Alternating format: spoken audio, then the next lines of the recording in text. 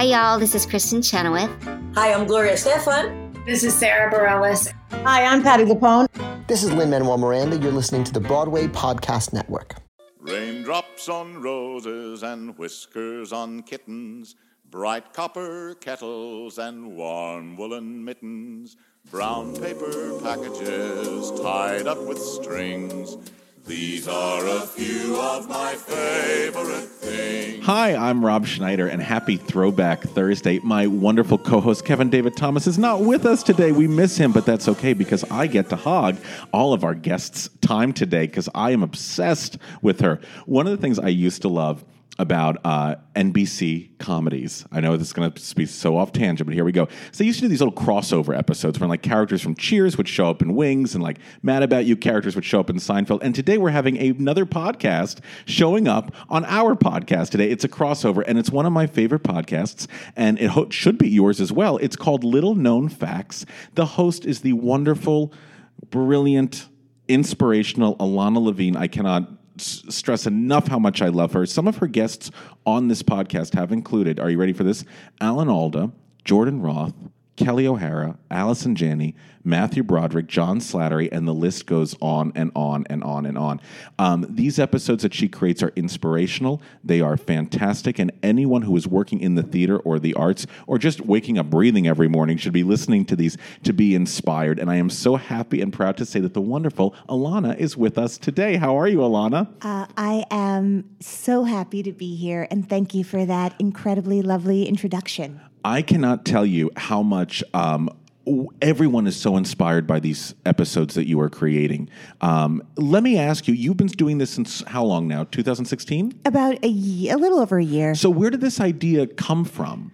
You know, it really came from a lovely offer that came my way. A friend of mine started a podcast company, and we were talking about how much I love hearing people's stories. I was telling him that had my sister not sort of ticked the psychologist box in our family, that I was just so envious of her getting to sit for hours every day, absorbing and helping people in their lives. And that anytime anyone shares an intimate truth about themselves with me, I am filled with gratitude. It makes me feel so special, and it also makes me just feel very connected to other people on this planet. And the idea of getting to sit in a very cozy podcast booth, which has now come to feel a bit like a confessional in a way. Yes. But for both of us, both me as the interviewer and my guests, there was something about that opportunity. As someone who had listened to podcasts and love audio storytelling so much, I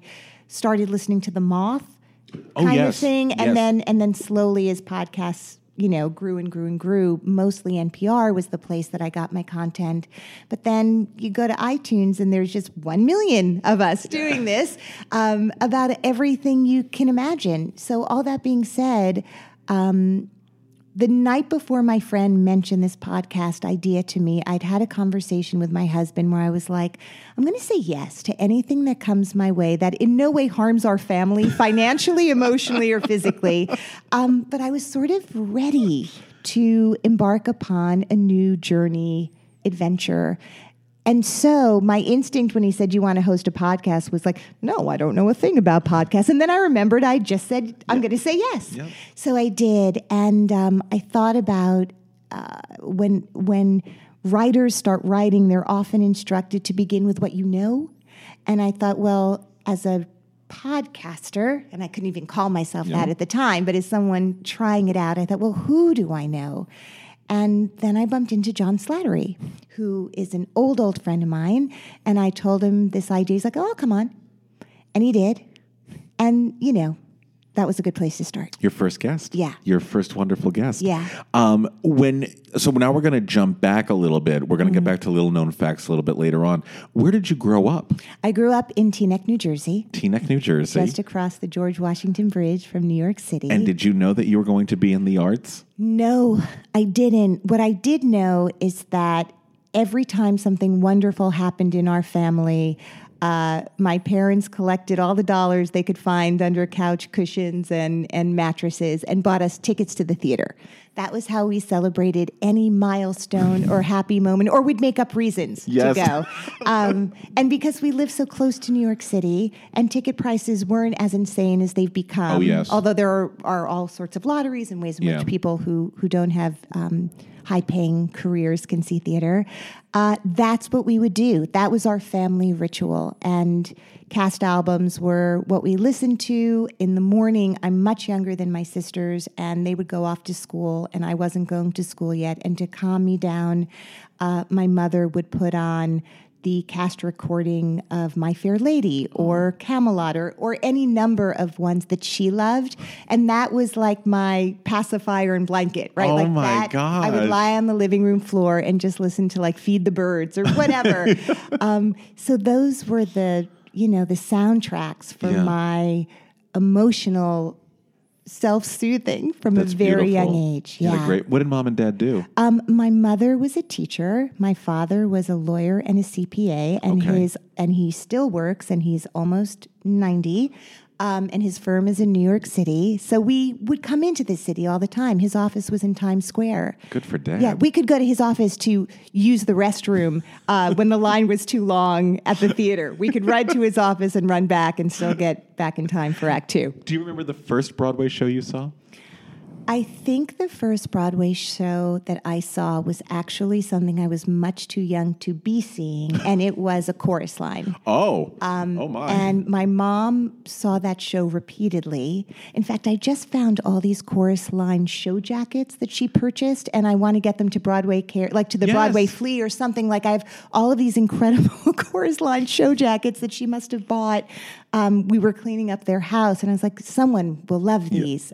Anyway, I remember seeing it, thinking it was extraordinary. I remember during intermission, I had a very pressing question for my mom, and she was very nervous, wondering what, it could have been anything, right? And I asked her what was a resume. Wow! That seemed to be the only thing. Wow! I didn't know. Everything else was very clear. But what is a What resume? is a resume? What is a And resume? really, what is a resume? That's a great question that I think we're all still trying to figure out. Exactly. Now, when did you go to this from like sitting in the audience going, that's amazing, to saying, I want to be on that stage creating that joy for others? I don't know that was ever something that I thought about and planned for. I know that through a series of events, I ended up finding myself the summer between high school and college in an auditing and acting class with a magnificent teacher named Gloria Maddox at the Terry Schreiber Acting Studios in Okay. New York City. I found myself there because I had a crush on a guy, and it was kind of a date, and I had no interest in acting and had never done it. I wasn't in school plays ever. And he ended up not staying, and I ended up finding my religion.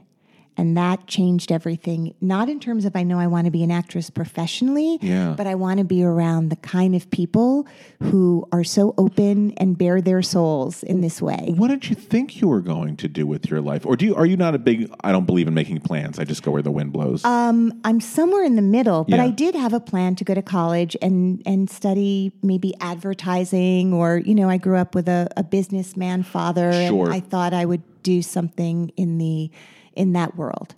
Maybe go on to get an MBA. That was sort of the original the plan. And then this happened, and everything changed, and I needed to find a theater program, and I lost the deposit on the university I was Sorry. going to go to. Sorry. Yeah. Were mom and dad okay with this? It's funny, like in hindsight, everything feels so fluid and loving. Yeah. I've blocked out any memory of them not being okay with it. That's great. I like that. Yeah. We try to remember it that way, don't we? Sure. And so now what happens? Now you found your religion. I found my religion, and I found myself accepted into NYU and Fordham University. And ironically, the Jesuit University offered me an incredible package to go to their school. And NYJew Yes. rejected Alana Levine's quest for financial assistance. How dare they? How dare they? So that's what I ended up doing. I ended up getting into a theater program there. And as luck would have it, and this is how so many of these stories go, at the time, and this is me outing myself chronologically. It's okay. there was a theater company in New York City called Circle Repertory Company. Yes. And Lanford Wilson and all sorts of incredible playwrights were born out of that company. And our generation of playwrights that began to work there were John Robin Bates and Peter Hedges, and Joe Mantello at the time was an actor in that company and then started directing there because Erin Cressida Wilson, this wonderful playwright, had written a play. She's now a fancy screenwriter. Warren Light, all of these people were working there. I had a professor at Fordham University. He was a member of Circle Rep. They had started a lab company, which was sort of a junior company of young actors. He invited me to audition, and I got into that Circle Rep lab company. And so it wasn't so much now I'm out of school, I'm starting a professional career. It was like I'm out of school, and I've been invited into this artistic haven. And that would have been enough. Just like doing one act there for free, and waitressing for the rest of my life. Bill Hurt would come by, and all of these incredible, people were there. And at the same time, Steppenwolf started bringing productions to New York City. So you were seeing Balm and Gilead and the likes of Laurie Metcalf and Terry Kinney and Glenn Headley and John Malkovich. I mean, all Gary Sinise, like these mind-blowing performers who were older than me. And still doing theater. Yeah. That's all they were doing, right? This was before NCIS or CSI and all these things took them away. So I started just meeting and growing a community. And then I met some people, and they were like, do you know about Backstage? When I started going backstage. And I got a job in a summer stock company called the Berkshire Theater Festival. And there was another guy there who was beginning his career named Michael Greif. And Michael cast me in a play that summer called Cloud Nine. Oh. And then he got his kind of first New York City directing job doing a play called Mackinac at a theater company called Naked Angels. Yeah. He invited me to do that play with him. And they became truly my first artistic family, that theater company. And then I was in. What do you look for in an artistic home? Wallpaper. I love wallpaper. I'm a big fan of wallpaper. The good toilet paper. Oh, absolutely. People who are willing to work hard and make mistakes in front of each other, right? Like in an environment where you can fail just as much as you can thrive and continue to be welcome. That was a place where you were building the sets, cleaning up afterwards, directing, producing, bringing ideas. We were doing everything together. So this was a real community of storytellers. Yeah. Most of them had gone to NYU together. Yeah. The Atlantic Theater Company and Naked Angels sort of came up at the same time. A bunch of them had gone to school together. And then others who were friends of theirs came in. But really, rent was cheap. You could have your own theater in New York City. And Kenny Lonergan was a writer in our company, and it was insane. John Kennedy Jr. was on our board, so we got a lot of heat at the time. Oh my gosh! So there were all these kind of serendipitous things that happened that got us a lot of attention very quickly. When you were performing, what do you and in the beginning stages of your career, what do you think was the most transformative theatrical experience that you ever had? Oh, gosh, that's such a good question. I think it was seeing Angels in America more than what I was doing on stage. But just the idea of it was like seeing an epic opera on stage, and the themes of that the content and the themes of what Tony Kushner brought to that and how huge it was. And I knew people in it. I knew David Marshall Grant, and I knew Joe Mantello, and then Cynthia Nixon came into the show. I knew all these people doing it. And I remember it was one of my first experiences going, you are my friend, and you are a truly brilliant artist. How am I in the company of these people? Like, it was so confusing to me. How do I know you? Yeah. Like, how are we having dinner, and then you're going and doing that? I don't even understand what's happening right now. So yeah, that was, I would say, when I think back to, wow, look what you can do. Yeah. Can we talk a little about Jake's Women? Sure. So Jake's Women was your Broadway debut. Yes. Tell me about who this cast was. This is incredible. The cast was incredible. And by the way, I started in that show as an understudy, which was the happiest thing for me and remains. I realize I love rehearsing. And that as soon as an audience comes in and the press comes in, all of it changes in some way. So the idea of just working on material was kind of my dream. So I was cast in that play by Jay Binder, and I was doing an off-Broadway play at the time that was being produced by Daryl Roth called Schmolnick's Waltz, just as an aside, which is why I know Jordan Roth, because he was, 15 and coming backstage and hanging out. And a remarkable thing happened. I auditioned, I got the understudy part, and I was like, you know what? Thank you so much. I can't leave this play I'm doing. I love it so much. And Manny Eisenberg, who was this incredible producer who did all of Neil Simon's plays at the time, and Daryl Roth worked it out that I could do both.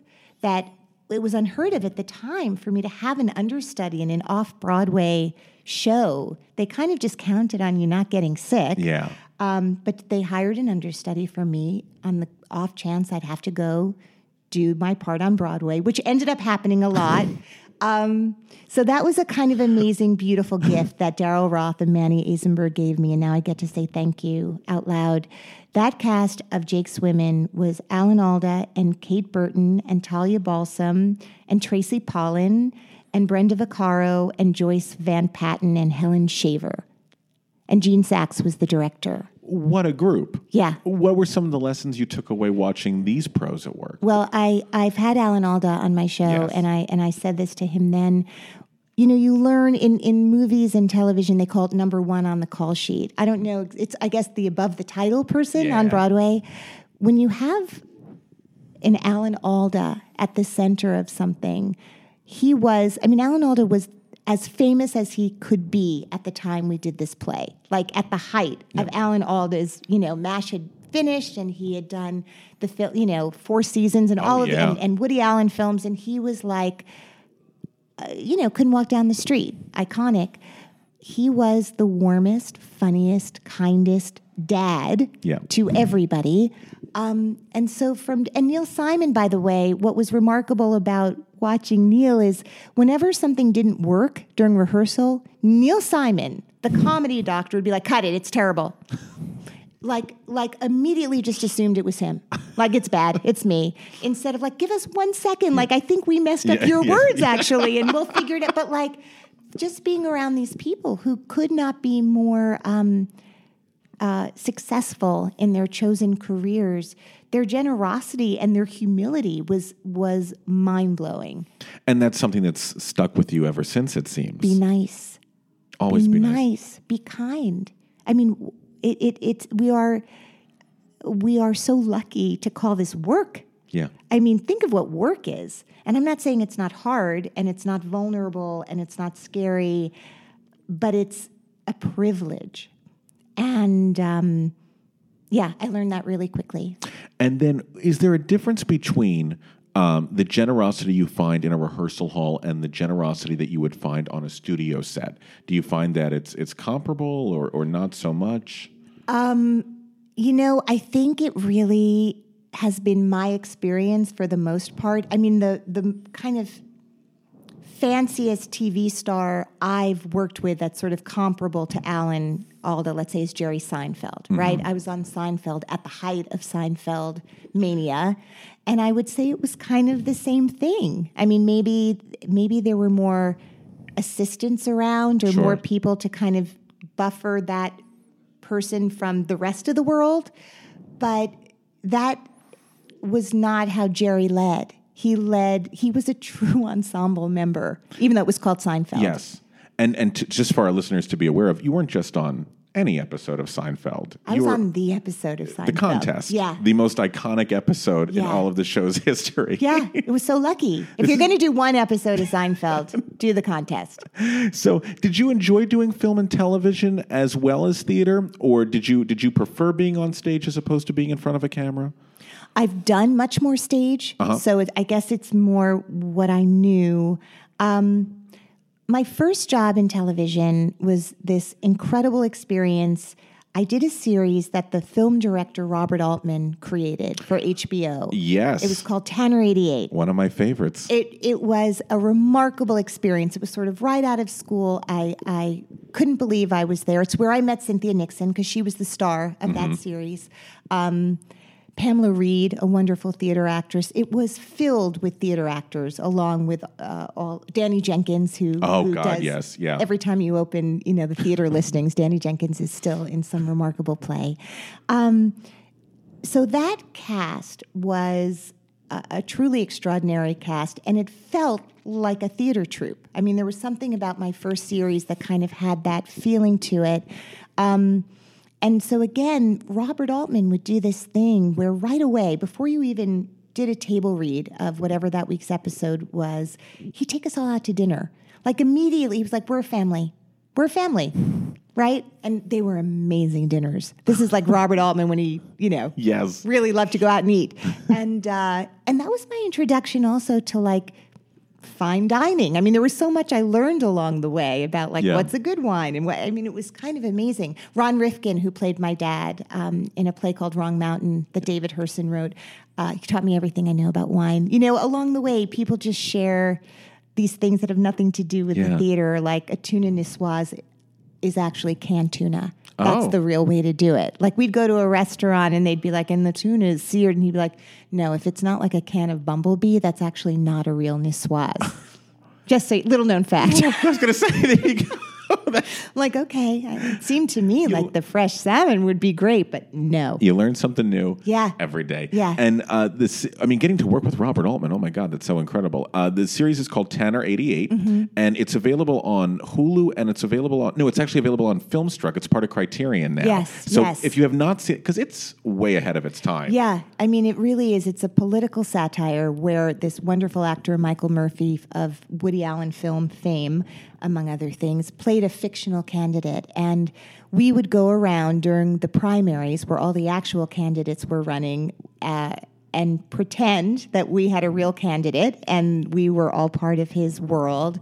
And Gary Trudeau, the guy who wrote Doonesbury, was the screenwriter for this series. This is incredible. It was incredible. Did you do the second installment when they did the reunion as well? We did another 6 of them in 2004. And what's it like coming back to a character after being away from it for so long? It's the craziest thing. It's the craziest thing. I mean, of course, just the reunion of all the people that you love. And now at this point, I had my brand new baby with me when we got to shot that. And so to bring my baby to the set with these people who were with me at the very beginning of it all was incredible.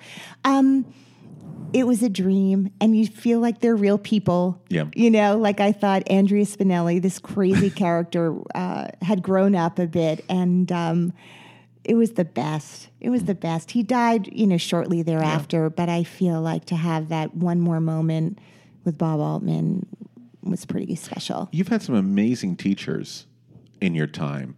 Do you enjoy the process of teaching yourself? I do. I love it. I love it. What to you is the ideal student? I feel like being able to ask questions and to be okay. I'm going to try to think for a minute because this is a really interesting question. I'm not sure what the best student is, so I'm not even going to pretend to answer. I just know people who come to play just make it really fun for all of us. This is not math. There is no right answer. That's the joy and the hardship of acting. You just never know. Yeah. Is it landing? Is it not landing? Why did it land last night? Why isn't it landing tonight? You're like, what is going on? There's no science. But if you're just willing to play, and everyone talks about it's all about listening. I don't really know how to explain what that means. Yeah. Of course it is. I'm listening. Yeah. What kind of listening is not is this not the right listening? But it really is listening. Someone who's willing to listen, willing to be open within like the that. scene. Within the scene. Yeah. You seem like such a positive energy, and you're so celebratory of the fact that we are storytellers. How do you handle conflict? How do you handle disagreement? In my life? We'll say in your life or in the rehearsal hall. Rehearsal. You know, I've never really experienced a tremendous, myself, disagreement or pushback. I'm there to serve the writer and the director. I have not written a one-woman show. I don't know what it's like when you are all of those things yourself. I don't know how Sherry Renee Scott and all these brilliant people do it. I am there. I've been hired to serve their vision. And so if my idea doesn't feel like that's what they want, then that's fine. I mean, they've been working on this thing so much longer. Almost every job you get, there have been years and years of behind-the-scenes stuff and, before you show up at that rehearsal. So I kind of trust that they have a vision and an idea that is based on a lot of time spent. I have been in a rehearsal room when there is great conflict between another actor and a director, and I find it incredibly painful. I am the youngest child. I often feel like I was born in order to be the peacemaker in my family, and it makes me so anxious inside when people are fighting. Yeah. It's the worst, and I just feel like, are mommy and daddy going to get divorced? Yeah. Like, it's horrible. And I've seen the most brutal sort of things go down, and then both those people showed up the next day at rehearsal, and they were actually fine. And I was still like shaking. Yeah. So I think people communicate in all different ways, and hats off. Hats off. Hats off. Let's talk a little bit about You're a Good Man, Charlie Brown. Let's do that. Okay. So now how does this come into your orbit?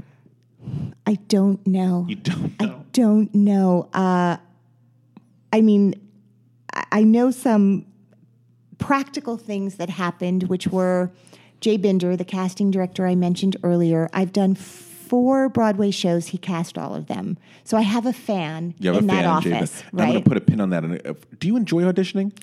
Oh, I love it. Do you love it? No. That was such a great convincing read. I was going to cast you on the spot. I have a lot of different feelings about auditions. I always walk out so happy I went. Yeah. And I always walk in where my body is collapsing underneath me, like I'm a stroke victim. Yes. Like it doesn't understand why are we going in there? What's that? Why are you making us go there? There was a Chipotle right next door. So I have so many feelings about it. That whole thing when you start out where they're like, just think of it as a chance to act on a Tuesday. I'm like, I'm telling myself that, and still I don't want to go in. So that's another conversation that we can have in a moment. But I will say that Michael Mayer had seen me that play Mackinac. I mentioned to you early on that Michael Greif cast me in at Naked Angels. He had seen me in that play, which had been 10 years prior to, that was my first play in New York practically. And he remembered that. It was a very comedic performance of a kind of Billie Holiday sort of character. Great. She was like an old school telephone operator with like the headphones and like Murray Hill 7 922, like all of that hilarious. And it was a really great fit for me and a great time. So that was in his head. Jay Binder called my agent. I don't know, there's this part, it's comedic. They want an actress who sings. My agent calls me. I'm like, I'm an actress. I don't sing. I fit half of that. And Michael Mastro, do you know the actor Michael Mastro who just did The Honeymooners? Yes. He had auditioned for it, and he was part of Naked Angels, and we were having coffee, and he was around, he was there. He must have been with me when I got the call, and I said no like 4 times. Like, it's just, I don't know what you're talking about. I wouldn't even begin to know what to sing, and he was like, you got to do this. I'm telling you, you're perfect for this. So I had never done anything like this before. I was introduced to Stephen Luttvack, who went on to write A Gentleman's Guide. We came up with I Want It All, Veruca's song from Charlie and the Chocolate Factory. Great fit. Yeah. He came and played with me at the audition. And when I was in that room with Michael, who was so warm and sweet, and Jerry Mitchell and Andrew Lippa, and a million producers, I'm sure. I remember saying, like, I don't even care what happens. I'm singing on Broadway right now, because it was at 890 Broadway, the famous place where, like, you rehearse and do stuff for Broadway shows. And I remember being in the waiting room, and every musical theater woman that I admired was sitting in that waiting room, and I was like, okay, I get to sit next to her? Yes. Like, I don't even care. And then I got a call back, and I was like, come on. Am I being punked? Like, what's happening? And at that callback, Andrew Lipp, I remember, sat at the piano with me, and he was playing all these notes and asking me to repeat them. And I was like, it's over, people. And then I got the job. And, and then I was raised by a pack of acting angels, Roger Bart, B.D. Wong, Stanley Wayne Mathis, Kristen Chenoweth, and Anthony Rapp, for some reason decided to wrap their magical talent capes around me, and they brought me with them. That's beautiful. That's really what happened. They brought me with them. They were my biggest fans and cheerleaders. I didn't read music, so I had to just learn it by listening and listening and listening, which was really hard. Kim Grigsby, all of these people. Jerry Mitchell was like, don't worry, you're going to look like you can dance by the time it was just crazy. It was great. But what a supportive community that you had enveloping you. And Michael Mayer, directors go away and then they come back. You would never need the stage manager to tell you that Michael was seeing the show. He would laugh the hardest. Like 6 months in, you'd be like, Michael's here. Like, it was like, he was just so supportive. He loved us, and he really let us know that. This is a really tough career. How do you keep yourself so positive? How do you keep yourself so motivated to keep getting out of bed every morning and doing it? I grew up with a family. My parents were like major volunteers. There was always something they were volunteering for. There was always an organization, a cause, an event that they were either like telethon style raising money for, or like, we need coats. There are people in need of coats. We're going through our house. We're going to get our coats, and then we're going to knock on every neighbor's door. When I went trick-or-treating, they would make me go with like a thing to like raise money at the same time for some organization. I was like, can I just get candy? They'd be like, no, there's this thing going on in Russia, and we need to make, I was like, okay. Like, it was so amazing. So I think I've always had a sense that whatever I'm feeling, there are people with real need out there, and I've got a warm coat and a home and food.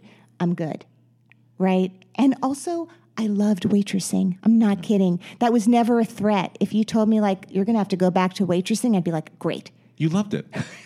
You just love meeting new people? Was that I love cash in my pocket at the end of the night. I mean, maybe I would have loved stripping. There are lots of careers that but I'm not a great dancer, and Jerry Mitchell wouldn't have been there to like make sure the pole and I looked, simpatico. But I don't know. Edie Falco came on my episode, and she was talking about how she loved to act and she needed to make money. And she never really assumed that either of those things would go hand in hand with each other. She would do whatever she could to act whenever possible, anywhere, and she would do what she had to do to make money. And when she got the pilot of Sopranos, she was like, what?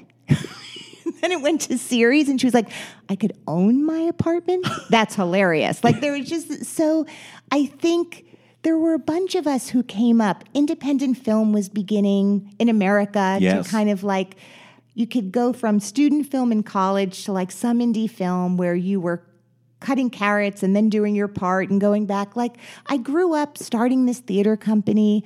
The idea of like making a lot of money from it or doing it all the time seemed so impossible that was never my expectation. I got to be on Broadway for many years. I got to do a lot of things that I never expected to do. I worked with incredible directors very early on, and that made it hard.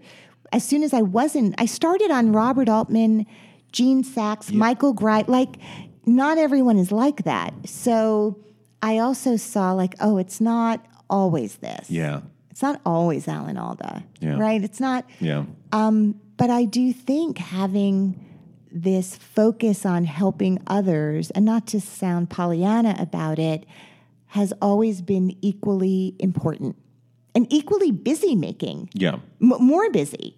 I have to put my volunteer work aside to get to that audition, which is hard. That's incredible, though, that you were raised with that sort of ethic. Yeah. What do you know now that you wished you knew growing up or starting out in this career? To really appreciate the now, to be in the moment. I remember Michael Murphy on Tanner 88, my first job. I'd been out of school 2 seconds. I knew who Cynthia Nixon was. She did 2 plays at the same time on Broadway while in college. It's like, okay. So I knew who she was. And I remember him I didn't know who Robert Altman was, and that's why I got that job. I think it was that innocent, like, I don't know who this guy is. And then afterwards I was like, oh my God, those movies are amazing. But I hadn't seen McCabe and Mrs. Miller or Nashville. That wasn't my oeuvre of film. Michael Murphy just looked at me. He's like, you know what, kid? It doesn't get better than this. And I was like, okay.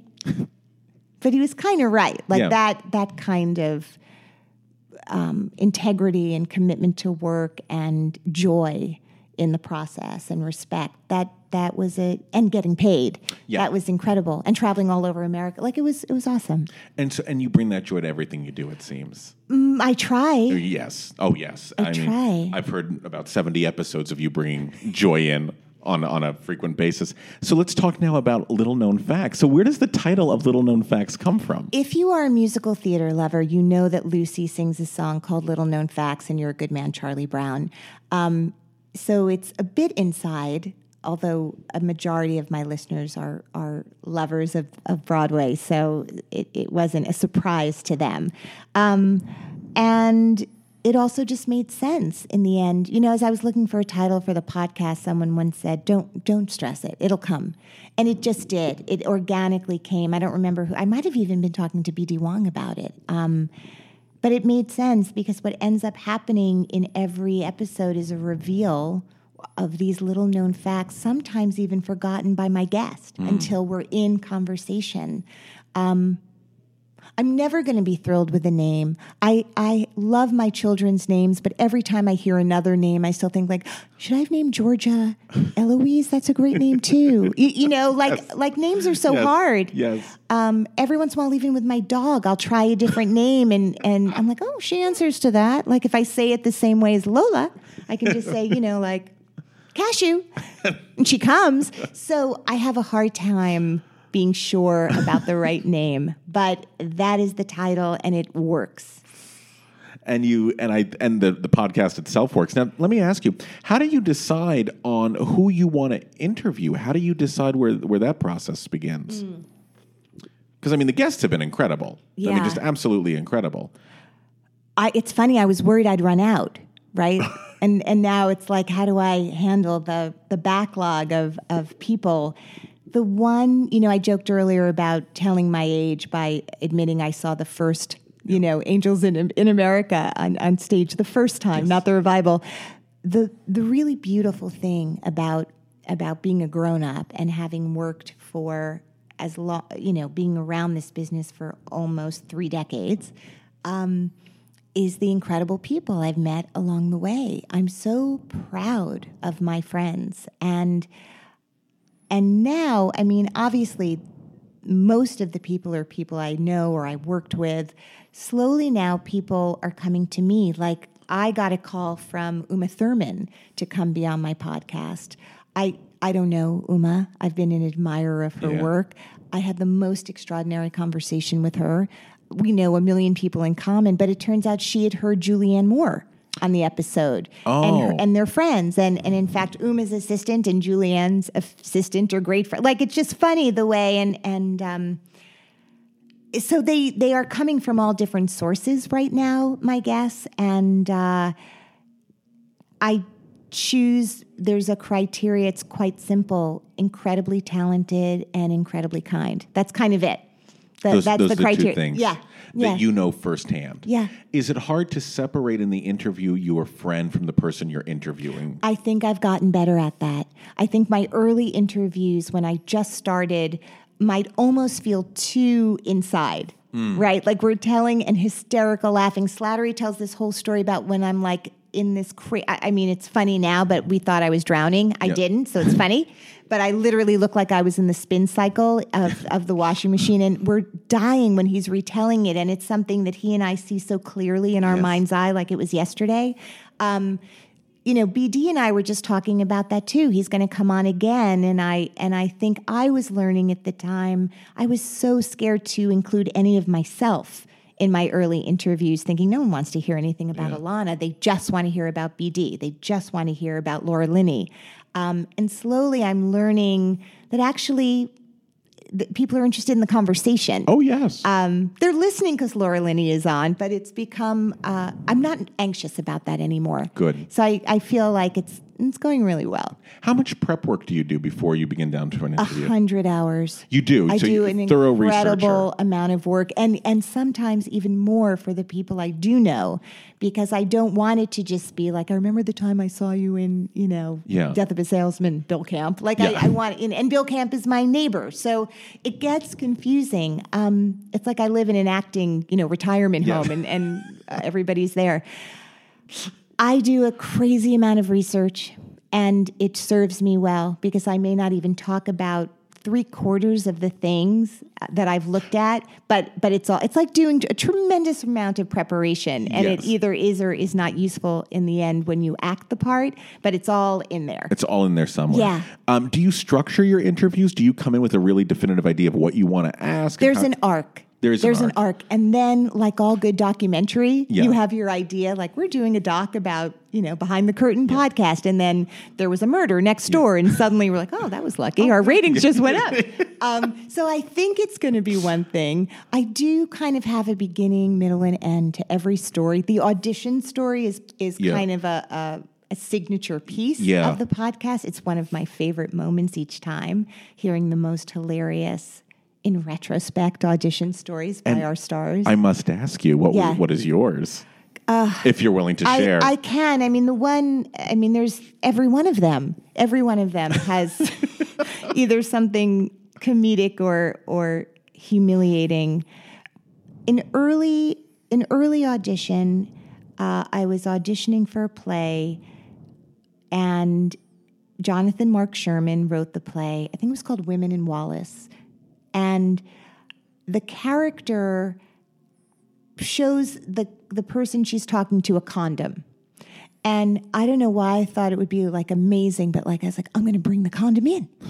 As if like, what, like if we hire her, like, oh good, we've just saved $1. Like, I don't even know what I'm thinking, but like, I was like, they say do something no one else ever does, and that's how they'll remember you. And this is like so the beginning of my thing. And so I put it in my pocket, and I was still, and I'm a firm believer that if you can learn the whole thing by heart, I know they say, you don't want it to seem like a finished product. So finding that like sweet center of how to do this, but I knew it so well that I could work with props in my audition. And I got to the moment where I was like, it's okay, Wallace, it got stuck in my pocket. And I'm like, oh, it's stuck. Okay, I'm going to keep going. But like, I'm really bummed out because I had this great bit that I was going to do. And the audition ends, and I basically tank it myself because I'm so like who cares? Who cares about this idea I have? But I did, and talk about like not just staying in the moment. I leave the room, like, wah, wah, here I go, up the long, long stairway out of the theater at Lincoln Center. I'm in the outside waiting area, and I'm like, I'm going back in. I'm going to go back in. I'm going to go back in. So uninvited, I go back in. They're having their little, powwow, and I hand Daniel Swede, the casting director, the condom. And I'm like, look. He's like, what? I'm like, the condom. And I left. And I won the Tony for that play, and I held that condom up. Like, it was so stupid, the whole thing. Oh my God. And I imagine if Daniel Swee is listening to this, and he has no recollection of what I'm talking about. He doesn't dine out on this story. If he were asked, like, what's the stupidest thing someone did? He'd be like, well, there was this girl back in the 90s. But I was like, yeah, I'm still like, I can feel it. I'm hot inside. yes. I'm embarrassed like it happened yesterday. Yeah. So, yeah. That's yours. Yeah. That's mine. I love that it unites all the episodes, though. I think that's a great unifier. When you mentioned before earlier that each episode has an arc, do you know that arc going into it? Do you think, okay, I know I'm going to start with this and I'm going to find a way of going into it, or does it just happen randomly? Well, it doesn't happen randomly. I mean, there is a very clear, if you look at like the screenwriting structure of the different acts Yes. that you know exist, and then you go off script. So I want to have a very clear idea of what I want to do in case that needs to stay kind of set up for the whole time. The difference is I tell everyone we're going to talk about 45 minutes. Yeah. And a lot of my guests have a hard out, and I'm like, or do you need it to be less? So some of the thing that I don't know is how long they're going to stay. I tell everyone 45 minutes. Donna Murphy and I ended up chatting for over 2 hours, which is why hers became a two-parter. Yeah. So there's my idea of what's going to happen, and then there's like whatever organically happens that day. And I'm completely open to that. If someone wants to stay 4 hours and my booth is open, that's amazing. Yeah. That's amazing. But that also changes how we structure our conversation. Absolutely. Who do you think is the greatest interviewer? No, I don't want to say greatest. I don't like that. Who inspires you as an interviewer? Terry Gross, Mark Maron. Yeah. Oh, yeah. So kind of very different personalities. Yeah. But Terry, I mean, I love that Terry interviews people from every walk of life. It's not obviously just artists. It's people doing interesting things. And she manages to get a story out of everyone, even people who aren't used to being interviewed and talking about themselves. And Mark, I've been a fan of his podcast and his relationship to his guests for a long time. So they're great inspirations to me. The two of them. Who... If you had a time machine and you could go back and interview any artist you wanted and you had half an hour with them, who would it be? Do you edit your yeah. episodes? Okay. Oh, yeah. So I'm going to pause for a Pause. minute. Take your time. That's really hard. Can I think about that? Absolutely. Can I call you back? Yes, of course you can. You tell us, then we'll tweet it out to everybody. We'll just yes, or let them guess. We can create some sort of. I love that, a guessing guess game. It is. We'll play a game. Yeah. What do you want your listeners to take away from little known facts? Well, I'm going to give you something that happened right before I walked in here today. Love it. There's someone that a lot of your listeners may know who she is because she's very active on social media, and her handle is Broadway Girl NYC. Oh, yes. Her real name is Laura Haywood. And Laura is someone who is really involved in promoting the world of theater in all sorts of ways. And Laura has unplugged and has gone to write a memoir. And I don't know where I do know where she's writing, but it's a secret. Okay. And she emailed me and tweeted out this morning that she was in the most beautiful place in the world, suffering from intense writer's block. So she took a moment to listen to my episode with Nia Vardalos. And much of what Nia and I ended up talking about is what inspired her to go ahead and write My Big Fat Greek Wedding for herself, which turned into My Big Fat Greek Movie that we all know of, and has gone on to do amazing things since then. And Laura wrote to me and said, I'm writing again. I was really stuck. I listened to that episode, and I have this renewed energy and faith in my ability to create something. Now, for me, if you ask me what my dream was, there you have it. That a conversation that I helped to curate and inspire is inspiring artists or humans, regardless of what they're pursuing, to go back to what they want to do with a renewed faith and passion in themselves, that's the dream. So sometimes people have told me what the dream was in a way that I could never have been as articulate about it. But that's it. That's it. And I will say that you make those dreams come true every day for so many people. I mean, there are so many people who love this podcast, myself included. It is such a valuable service that you are doing. It's not just entertainment. I mean, you are changing people's lives on a daily basis. And long after you are gone, these stories will still be around, still inspiring people. You've created something quite beautiful. Thank you. And to all of our listeners, I'm sure you do subscribe, but if you do not subscribe, once again, it's the Little Known Facts podcast with Ilana Levine, and it really is incredible. It really is. So thank you from the bottom of my heart for all the great work that you do. And I cannot wait to see what comes next. You are so kind. Thank you. Thanks and thank for you being for with us. having me. I'm honored. I'm honored. Till next time. Bye-bye. Raindrops on roses and whiskers on kittens, bright copper kettles and warm woolen mittens, brown paper packages tied up with strings. These are a few of my favorite things.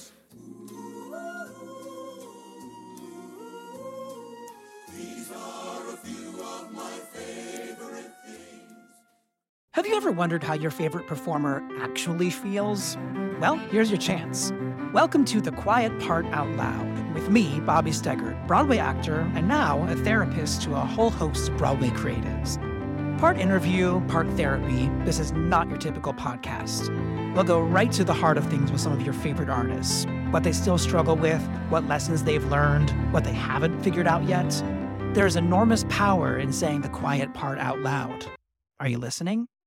Hey, it's Leslie Odom Jr. here on the Broadway Podcast Network to tell you about the Rise Theater Directory, a program of Maestro Music. Rise is a national online resource designed to connect and empower backstage and administrative and creative theater professionals from underrepresented backgrounds. If you work or aspire to work in the theater community, this can help you find your next project. And if you hire theater professionals, search the Rise Theater Directory to find your next team. Create your profile now and get more information by visiting risetheater.org. That's theater with an RERISETHEATRE.org, because only together we rise.